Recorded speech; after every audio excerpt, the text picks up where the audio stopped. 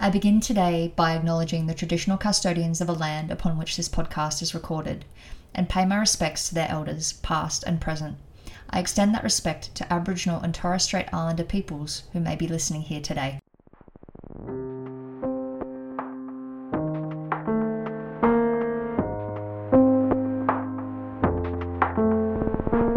I'm super excited today to be joined by the amazing Miroslav Petrovic.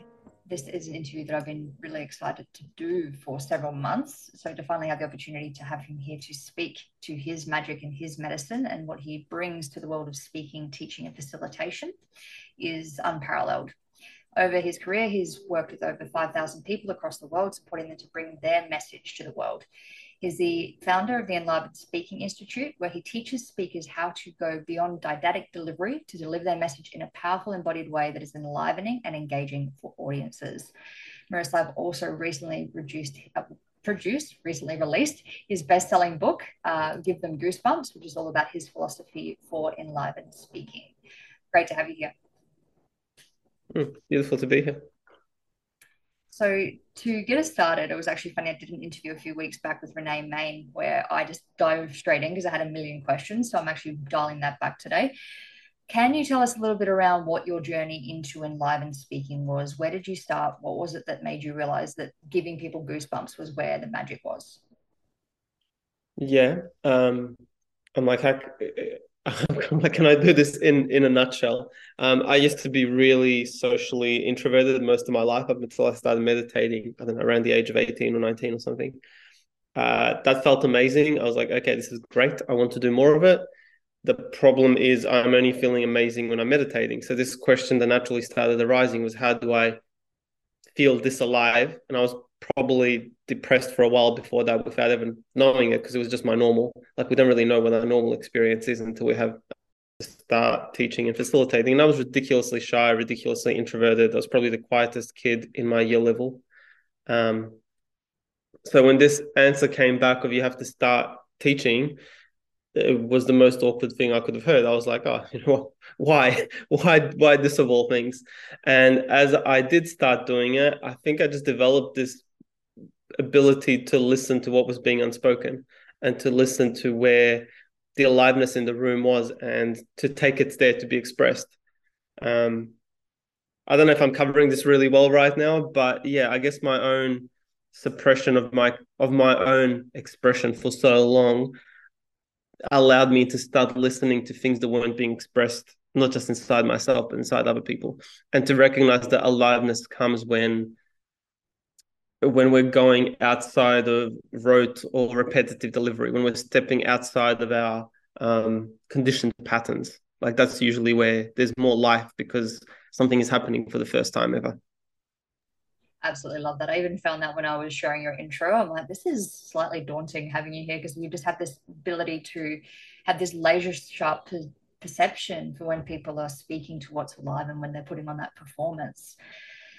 What has it been like for you to have this ability to follow the current and to feel what's moving and be able to communicate that in a way that it lands for people? How's teaching, how's adapted to the world of teaching been for you? It's there's two parts to this. Like, overall, I'd say it's been pretty good and hasn't been all peaches and roses, because people are so indoctrinated to the other system. So there's spaces I've stepped into to deliver something, and the feedback has been like, we were just expecting a PowerPoint presentation and we just wanted to be told all the answers. And for me, it's like, I get that we have 12, 15, 20 years of education in that way, but I would also argue that that type of education doesn't really work. Like, we don't really learn by being told. It's interesting in the moment. What For me, what changes, what actually creates learning, is to have a different relationship with the thing. Like, if I can't do something, like, yeah, there's a knowledge component, but there's also a relationship component, and those two usually intercept. And I'm sure you've done this before. You tell someone everything they need to do in their business and they still can't do it, because our capacity to do something isn't based on knowing it.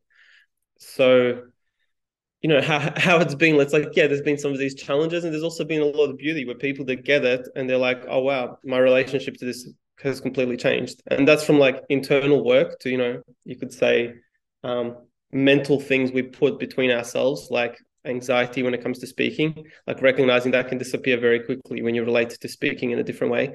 You don't need a list of skills to dissolve it. To on a bigger kind of level, just like when it's been well received, and it's like I find it's mostly received the most by people that have really journeyed these two poles very deeply, like both diving into ourselves and discovering who we are, and also being forward facing, whether that's leadership or speaking or something like that. Like they can really see the value of getting underneath the surface very quickly and communicating from that place. I love how you speak to relationship, because I think that that is a core pillar for everything that we do. It's really not about, as you say, the knowledge, it is really about how we're relating to it. So, in that respect, then, with relationship, I also understand that you've journeyed some deeper threads around interpersonal relating and transpersonal relating. How do you feel, I guess, having the grounding that you do in the world of Tantra and sexuality has supported you in your ability to navigate these energetic threads in these spaces in your communication and speaking? Mm. If I backtrack that a little bit, like for me, diving into sexuality, because I was so sexually repressed, uh, it was like I had to start looking at some of my biggest demons, you could use the word, even though they're not really demons. It's a lot of suppressed data, you could say, very early on. And I think diving into our sexuality is potentially some of the deepest or darkest work we do, because the stuff that you want to hide from your conscious awareness, usually you take it as far away as possible as you can from where it's going to be found. And that's almost the unconscious operating system in the background. So for me, there was this blessing because I had premature ejaculation when I was younger. It's like my spiritual path and my sexual path almost converged. I was like, I can't live with this. And that's where Tantra came about. And even though Tantra wasn't like the thing that solved the problem for me, it definitely got me more interested in who I am and in the deeper currents that are running through me. If we can use that, like that I didn't choose to be here. It's like we're just born into these human experiences, and it's like, all right, now there's a quest of discovery. I feel when I kind of track your question forward into now time, I think it's just given me this capacity to be able to hold people regardless of what they're going through, because I had to deep dive into some of that stuff very early on, and I didn't really hold back from it. I was like, I want to live my life as fully and wholly as I can right now, not in 10 or 20 or 30 years. Like if there's a faster path I can do this to actually be living my life, I want that. So I did a lot of deep diving into myself early on. And I find now when people come and they think they've got a big issue with most things, but I'm predominantly working in the speaking space. It's kind of like I've been through it myself, and it's 95% of the time, it's not even a big deal for me to hold you in the thing that you think is a big deal for you. Whereas I think where I am now would have been almost impossible to create just from a logical perspective. Like it needed that underpinning of being comfortable with who we are and bringing that to the world, or those two working in unison. Like what we're bringing to the world has to be backed by who we are, not this separation of the two. Does that answer your question? You 100% ran with the threads of what I was throwing at you, because I was like, there's something that I want to ask here, and I'm not even sure I'm articulating it properly, but your response was perfect. And I love the way that you referred to it as suppressed data. It's such a big piece, particularly like we chatted briefly before we jumped on, but I was talking about the fact that my really big fascination right now is that parallel between business and magic being that ultimate expression of the true self, and the ability to funnel that into being, whether that's through ritual practice or taking ritual into day-to-day life. And I think that that's something that really underpins the way you speaking and facilitation. And having been facilitated by you firsthand, you're someone that is able to hold such a powerful space and to gain trust so quickly, particularly when I am someone that does facilitate. And for a lot of people that do facilitate, there is the resistance often to being facilitated, because you start thinking about all the things you'd be doing or what you can do differently. So, what's been your biggest growth edge in the last 12 months? What do you feel has been expanding within you and the way you facilitate? I think it's staring down the barrel of what we think is scary and doing it anyway. I'm going to speak a little bit more on this one. So I just did a tour where it's my first solo tour that I did. So just me as a speaker for a whole day. And one of the things you realize is when you put this much time and money into creating something like that, you have to be able to sell to, for the business to grow, but also just to recoup your costs. And there was this moment somewhere in there for me where I was like, oh, I'm quite comfortable doing this now. I used to hate sales, and even the idea of one-on-one sales used to be daunting. And now I was on stage and I was like, oh, I'm awoken to the part of me that wants to master doing this with groups and master how the sales process works with groups. And when I tracked that, what I did one-on-one, it was very much like, I had to start with someone else's formula of how they do this. And then out of that, my own authenticity of how I sell was born, which feels more like a conversation than anything salesy.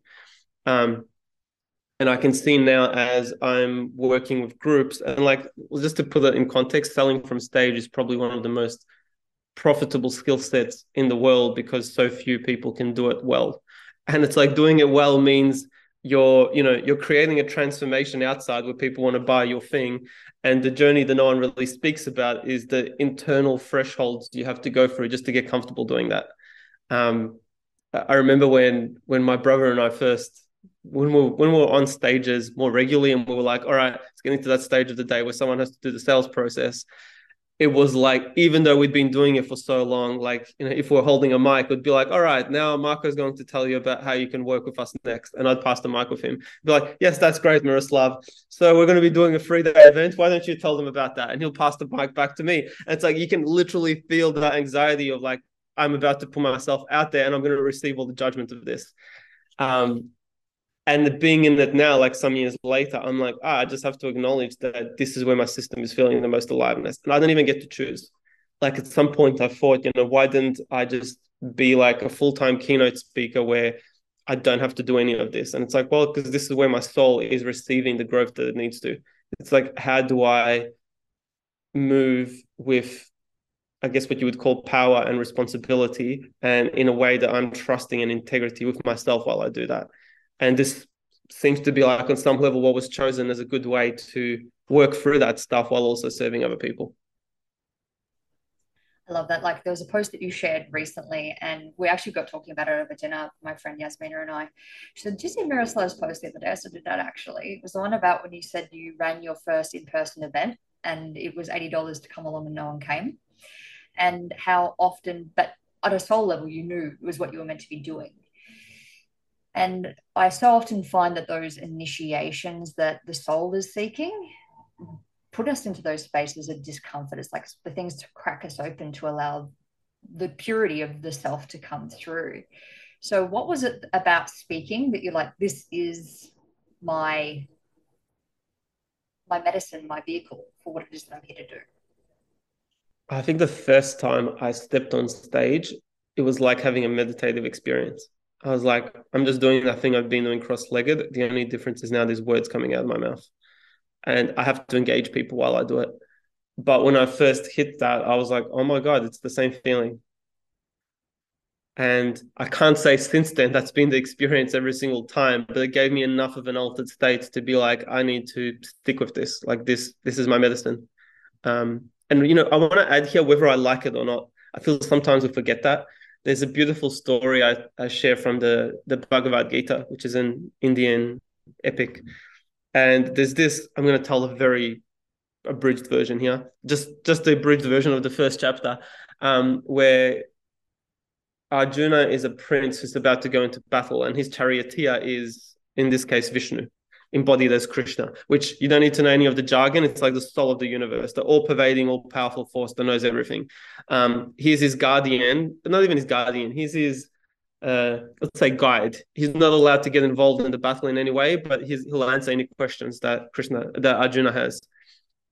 And they ride off into the battle, and Arjuna says to Krishna, ride me into no man's land. I want to see my foes. And this was a civil war. So as they go into no man's land, Arjuna starts crying, and he's like, I can't fight these people.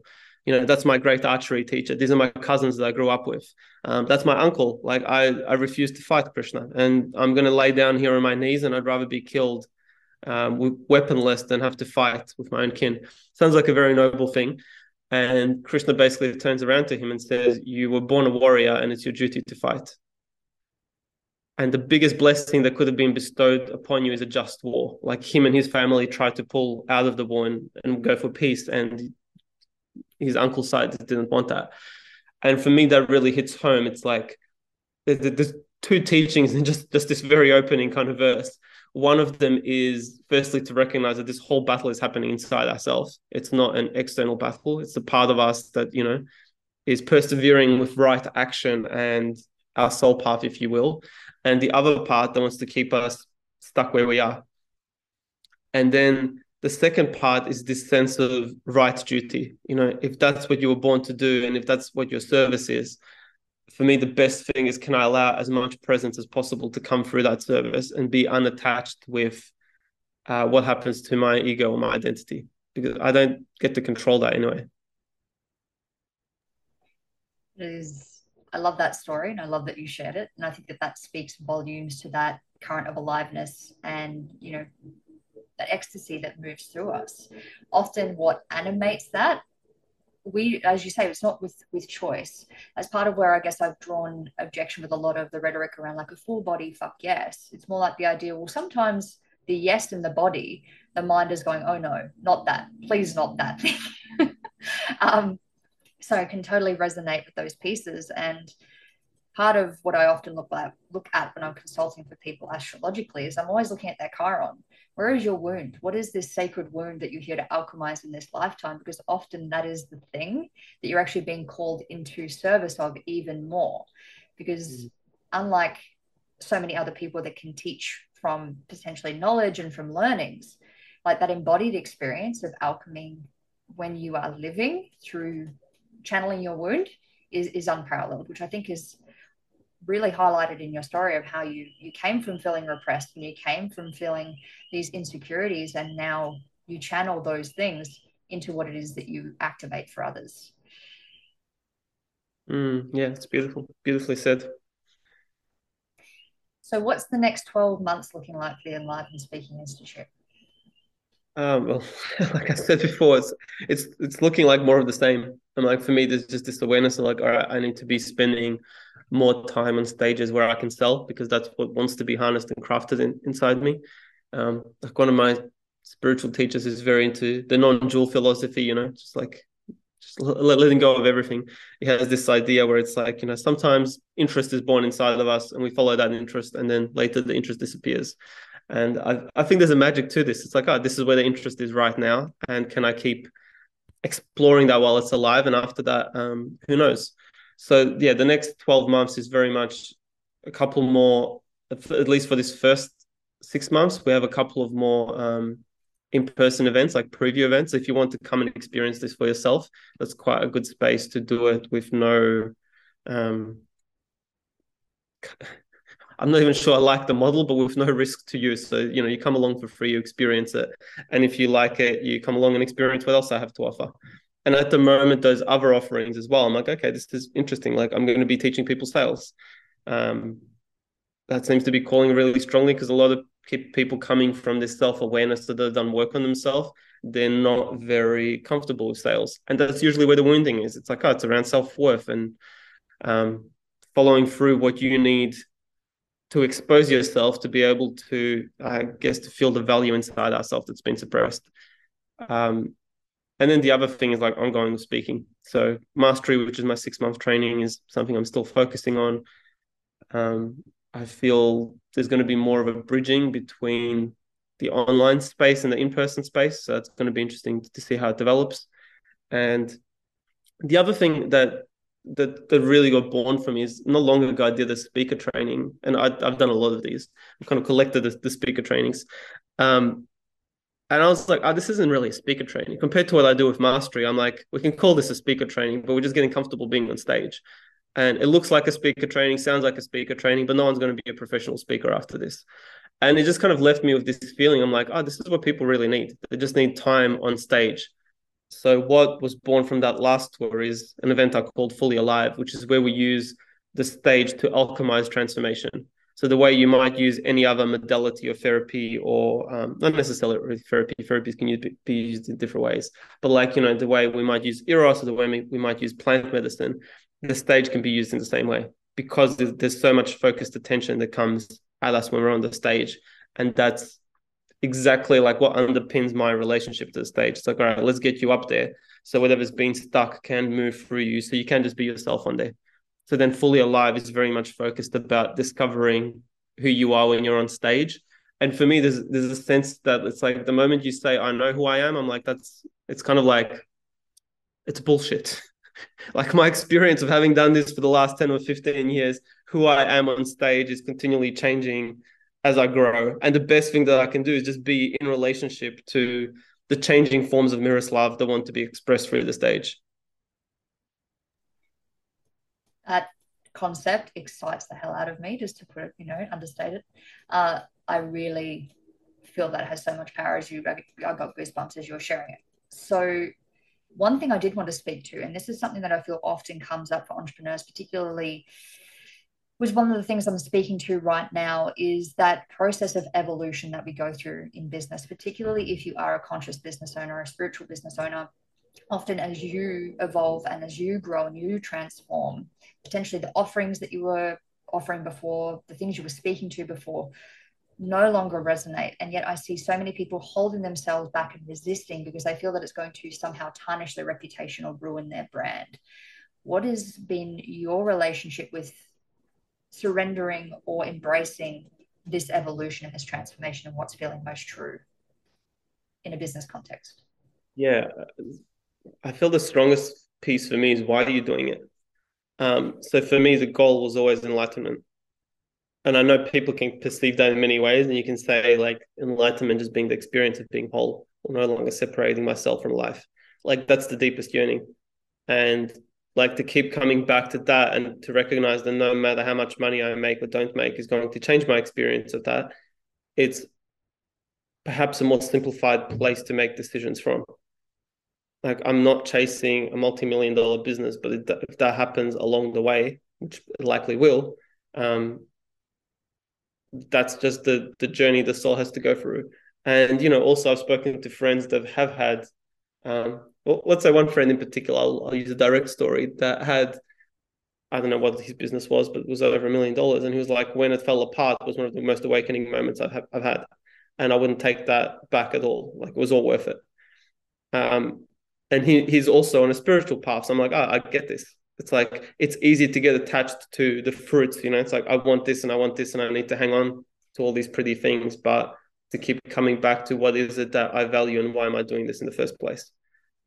I feel that's one part. And I also feel there is a very real acknowledgement of our humanness that wants safety. And for me to get to where I am today, there was a period of, I don't know, close to 10 years where I was more or less broke. I'm like, it's like there was times I'd make decent amounts of money and there was months where I wouldn't make a single dollar. And I remember speaking to my sister at one point and she was like, this is crazy how you're living. I'm like, I know, but I know what my commitment is.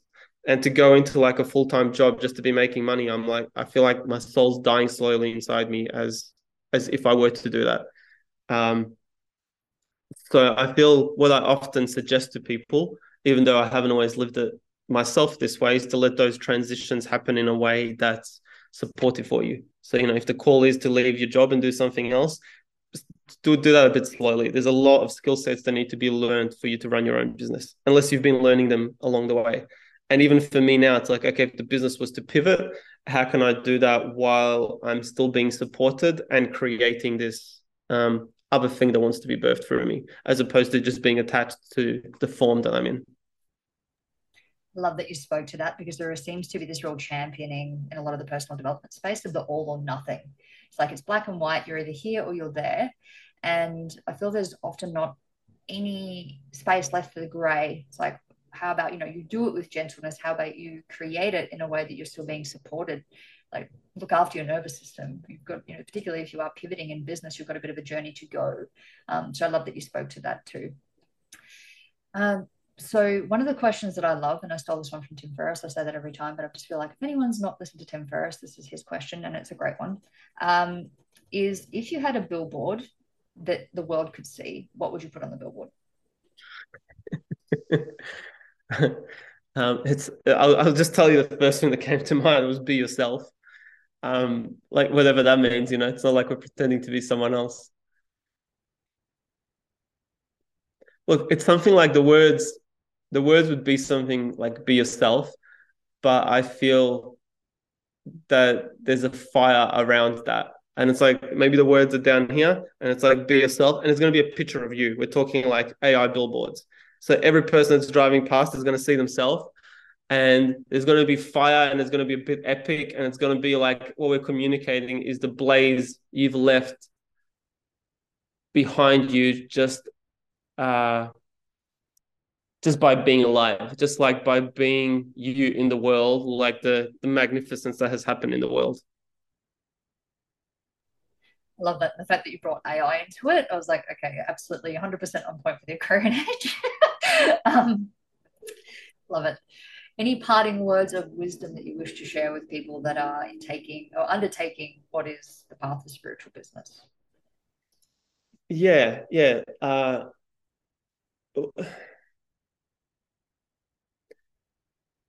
Be patient with yourself. So I've said this a few times. Like it took me about a decade to get to where I am now. I know people have done it in a couple of years where they've changed industries and they've been able to build that thing very quickly. But if you're connected to why you're doing it, and it's not just about the surface level things, like you just keep going. And there's a little piece of research I want to share that I just read recently. So this came from a book on talent, and this particular researcher studied children.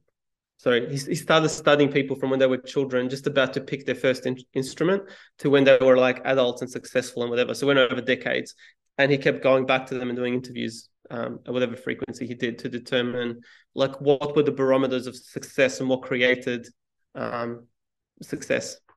And your mind goes to like, oh, it's probably like how much money the parents had to put into music school, or how disciplined the kids were to practice, or the socioeconomic area they came from, or whatever.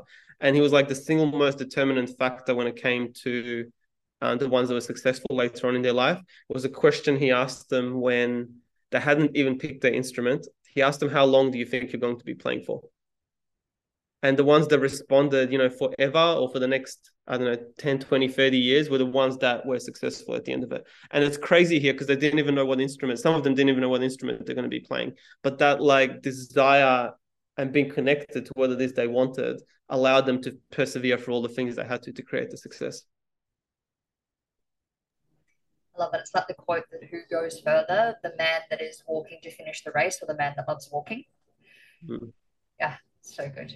Thank you so much. I'll make sure that for anyone that wants to connect with Miroslav and come along to his next in-person events, I'll have his contact details in the show notes. And I'll see you guys next time.